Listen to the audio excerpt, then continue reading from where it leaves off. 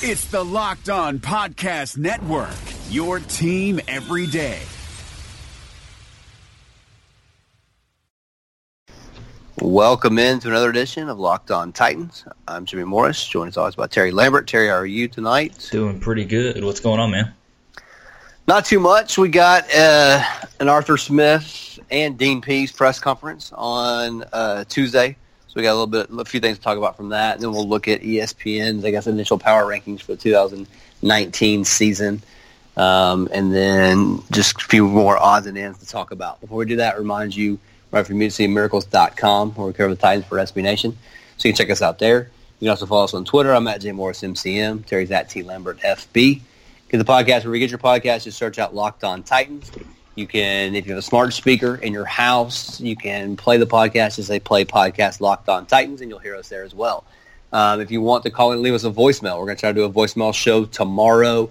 We have a couple. If we could get a couple more, that would be awesome. 615-787-8762. Leave a message there if you got a question, you got a comment, whatever it may be. Just leave us a message there. Try to keep it about a minute, and we'll get you in on the show tomorrow. All right, so Arthur Smith was introduced to the media, like I said, on Tuesday. Just if you want to give your kind of initial takeaways from watching that. Yeah, I think continuity. That was the kind of the buzzword of this offensive coordinator search, and I think we've got it here. He talked about how it was kind of his third time in this offense, so to speak, and he said he's going to keep all the language the same. So everything's going to be pretty similar, it sounds. I don't know if it's going to be 100% the same, but definitely the same verbiage, which is going to, it's just going to cut the learning curve in half. So that's what you wanted to see. That's what you wanted to hear. I definitely think that's a key with Marcus Mariota. We've talked about how many offenses he's been in, how we've had to continuously reboot from ground zero. It doesn't sound like that's going to happen this time around, at least from a verbiage standpoint. So excited. Just overall, he sounded like a smart guy.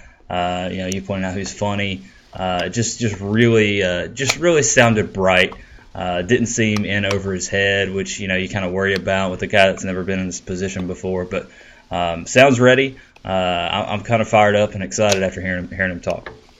Yeah, it's pretty amazing as he went through his resume. It's also amazing that he's lasted here as long as he has. We talk about a guy that's worked with 4 different head coaches. That's kind of crazy. Actually, 5 different head coaches because he goes all the way back to Munchak. So he's worked with Munchak, Whisenhunt.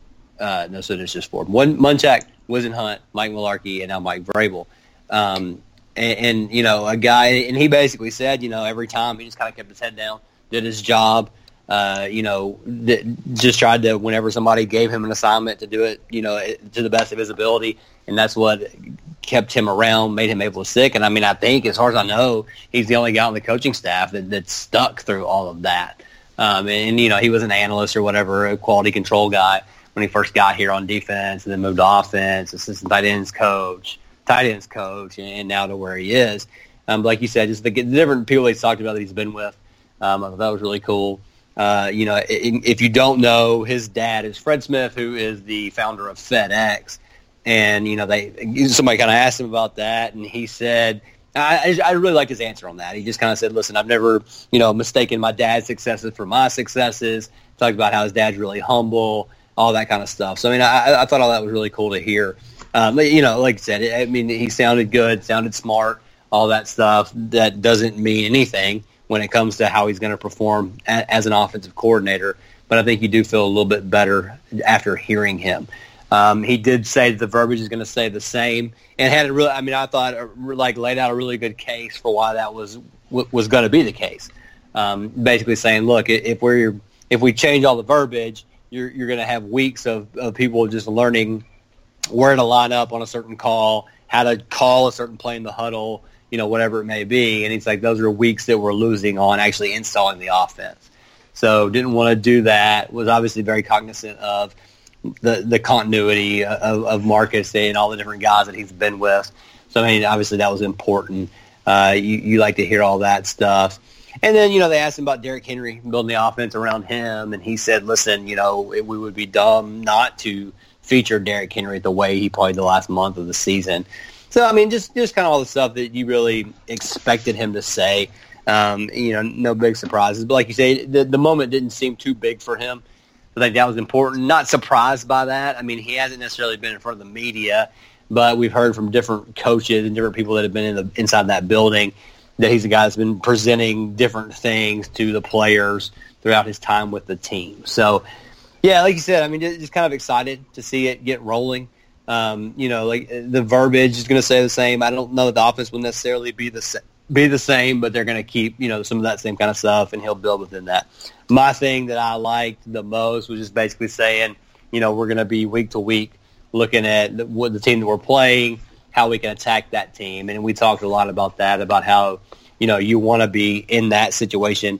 You want to be like, that's what the Patriots do, where, they're each week looking to where they can attack the other team. And Mike Vrabel's talked a lot about wanting to be that type of team, Arthur Smith's team, to get that as well. So I'm excited about it. And like you said, just kind of the biggest concern that we had was the continuity thing and learning a new offense and all that kind of stuff. I'm sorry, not the biggest concern we had, but that was when we heard LaFleur was leaving. That was the reason that I think we were the most upset that LaFleur was going to be leaving. But now when you've got this, you hear Arthur Smith talk, they're going to keep the verbiage and stuff the same. I don't know if we're going to see a huge drop-off. We're going from one rookie play caller to another, and quite frankly, a rookie play caller last year that I didn't necessarily think was that good as a rookie play caller. So that it just kind of eased my concerns as far as a continuity standpoint, hearing what he said on Tuesday.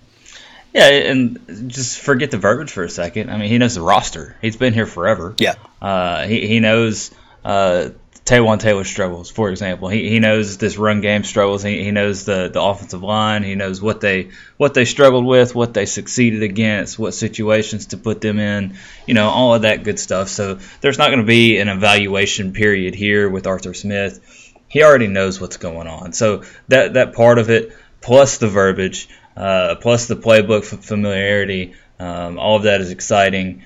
You hope that it can lead to a bunch of points next year. And look, he said all the right things. He said all the things you were supposed to say, that you want to hear your offensive coordinator say. Like you were saying, he said there's not one way to win.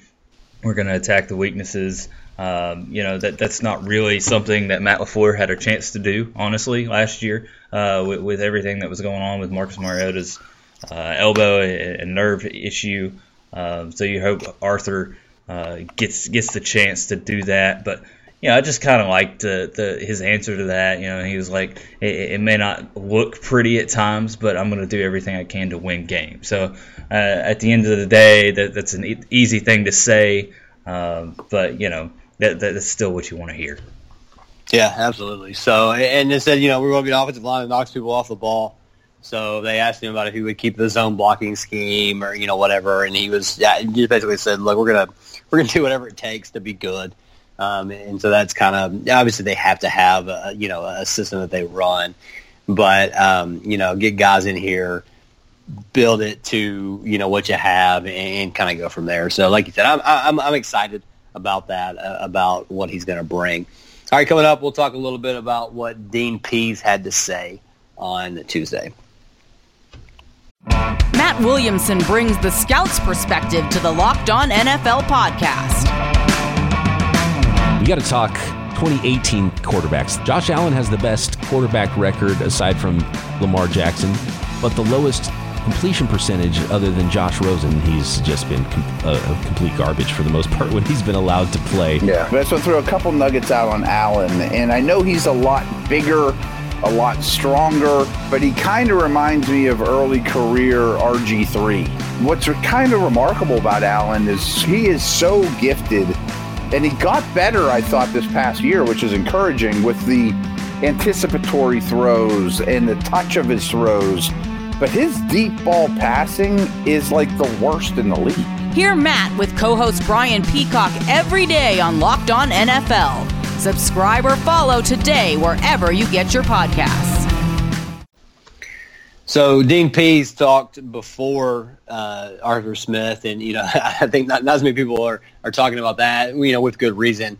You're obviously more excited about the offense, new guy, all that kind of stuff in Arthur Smith. But it was good to see Dean Pease. He had been talking about how he got a clean bill of health.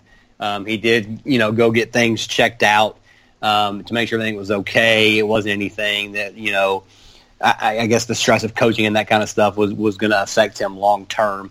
So good to hear all that. Obviously, this defense had a lot of success. And, kind of the same type of deal. I mean, he basically had similar things to say to Arthur Smith in that, now we're in year 2. So we don't have to do all the install stuff this year. We can hit the ground running. We can, the guys want to learn terminology, where they'll line up, all that kind of stuff. So a lot of the same similar conversations that were going on there. But I don't know. I mean, not a whole lot, I guess, a new interest there. But I'm excited that he's back. I mean, I think there were some questions with him coming in. His defense had struggled the last couple of years in Baltimore. But obviously a really good coach. Obviously did a really good job here last year. And, I think if they can give him a couple more players, and then you have guys like Landry and Evans, and those guys continue to progress, I think it's a good situation. I think this defense is set up to be pretty good next year. I thought Dean Pease was fantastic last year. I thought he led a group to overachieve. I don't think the Titans roster defensively is as good as they played last year. And there were some downtimes, but the way he schemed up pressure and really accounted for the Titans' lack of a pass rush was really incredible. So, like you said, happy he's back. Thought it was interesting. He said he wanted faster guys. Everyone wants speed, but he was talking about the defensive line when that was brought up. So he's not wanting size. He's wanting more speed. So maybe that's something to watch for as the Titans add free agents, as the Titans start to enter the draft period here. And then he hit the radio today. He was asked about Harold Landry, and he said he absolutely has the ability to be a top-flight pass rusher. But he said something interesting. He said the Titans' defense and what they do is one of the most complex in the league. What they asked him to do in coverage, did a lot of things that he was never asked to do at Boston College. So that might answer some of our questions of why Harold Landry was kind of slow to get involved with the defense, why he didn't play more. And he said that the coaching staff has to do better at simplifying things for these young guys. So happy he's back. Happy to see what he can do with all these new guys that John Robinson is going to bring in for him, because it's absolutely an area of need, talking about front seven. Yeah, his interview, he was on the Midday 180 today, and the interview there was really good. Obviously we've had Hutton on here a few times, so I guess we're a little bit partial to them, but they do Jonathan Hutton, you listen to him interview somebody, he is the most prepared interviewer that you will ever hear. It's just amazing to me. I think the work that he puts into that, and obviously Ewan Mikarsky knows how to ask good questions and all that stuff.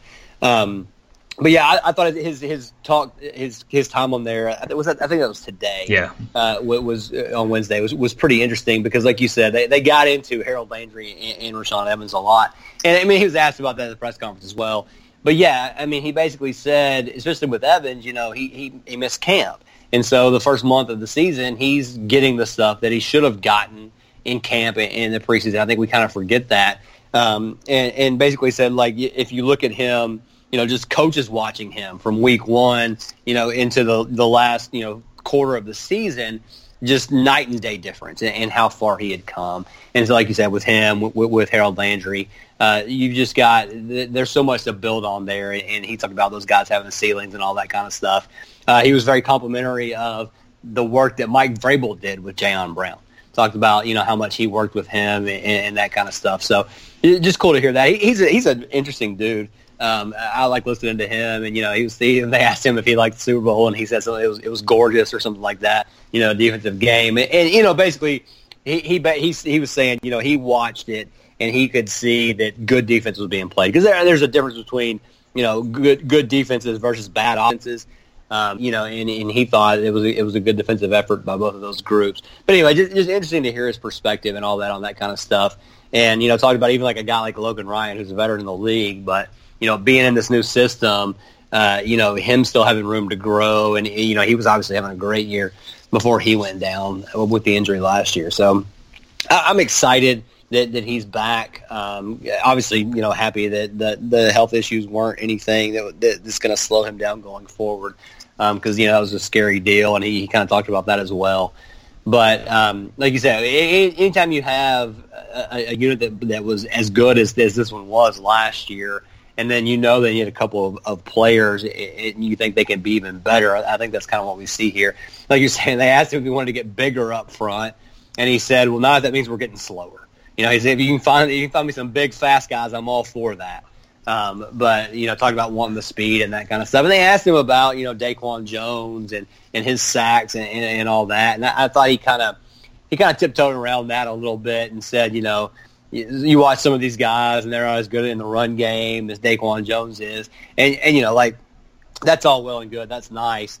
But, he said J.J. Watt and Aaron Donald, he talked about them specifically and said, they get all these sacks, but they also are out of position, trying to rush the passer and give up big runs. But I think we would, trade some of, Daquan Jones's, quote, good run defense for a few more times that he actually gets after the quarterback. Yeah, I mean, I think he's protecting his guy there. But, right. But, yeah, I'd love to see him work with a little more to work with than Jurrell Casey, because that's all he's got up front, essentially. So, we talked about it a lot. They need some help up front so Dean Pease doesn't have to scheme up pressure.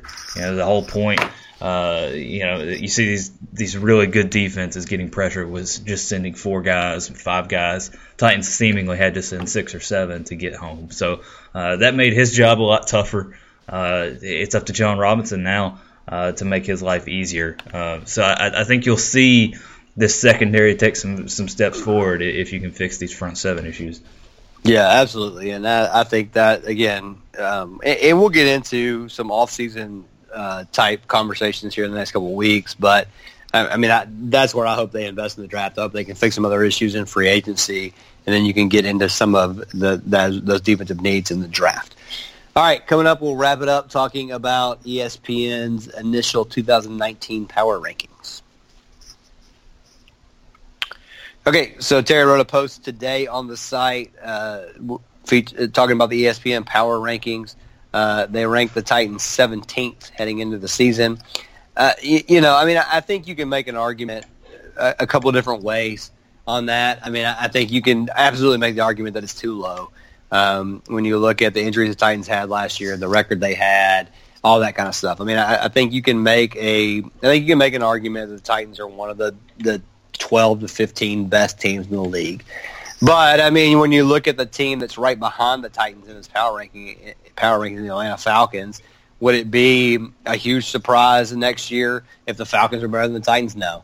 I mean, they got Matt Ryan, they got Julio Jones, they've got an early draft pick to hope, to probably improve that defense. So, I mean, I really think once you get into anything like the 14 to 20 range, those teams typically are kind of all the same.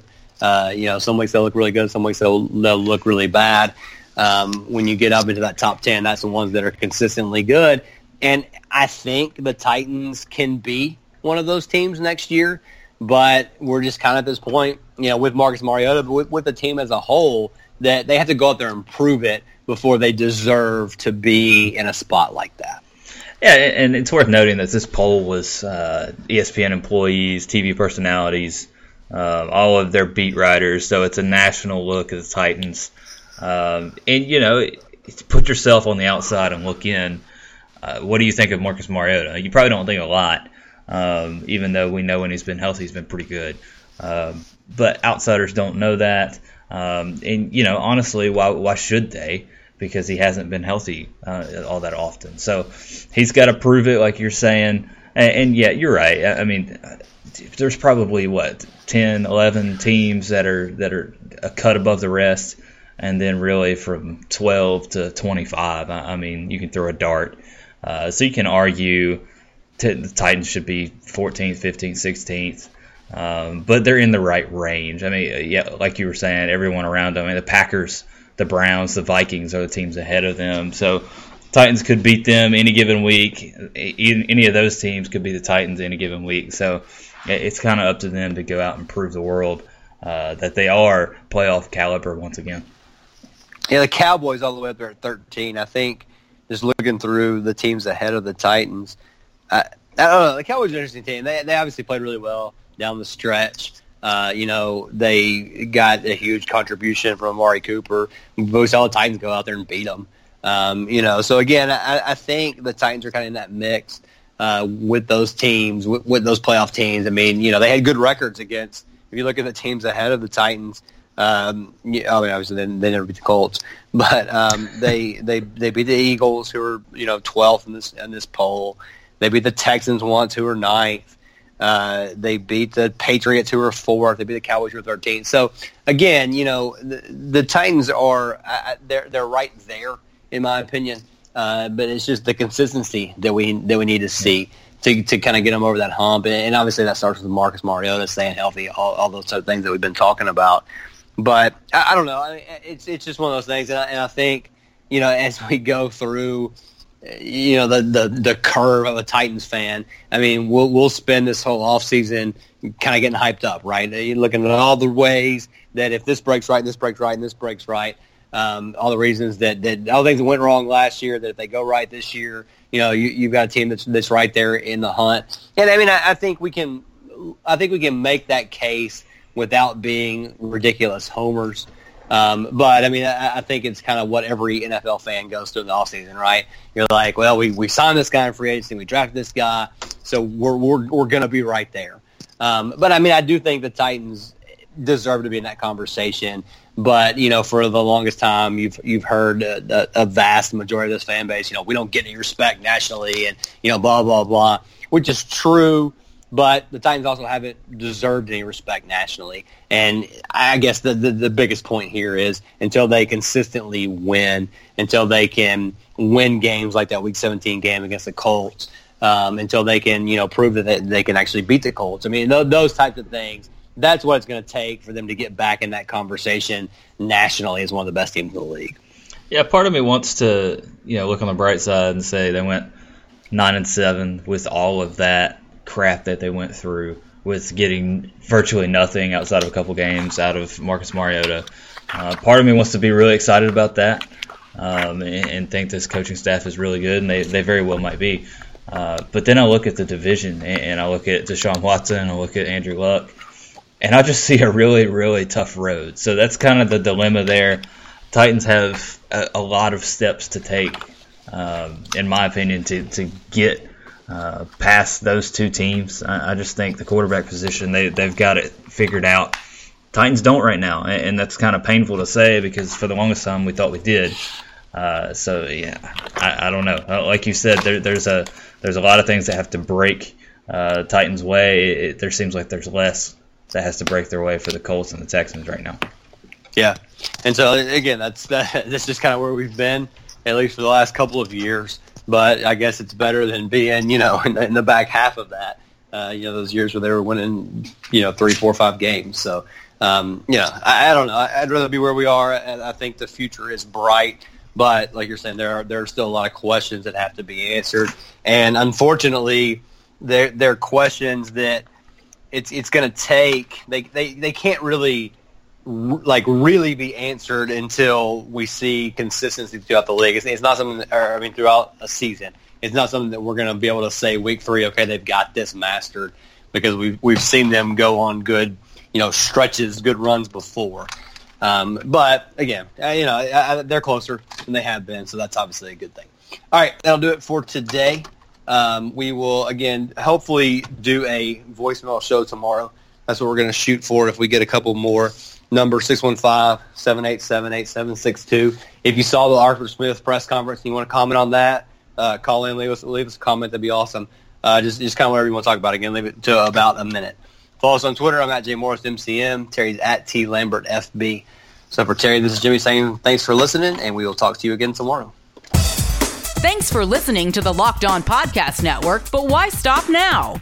Check out the daily Locked On Podcast Network for your favorite NHL team. Find it right now in your favorite podcast app And be sure to subscribe or follow so you never miss an episode.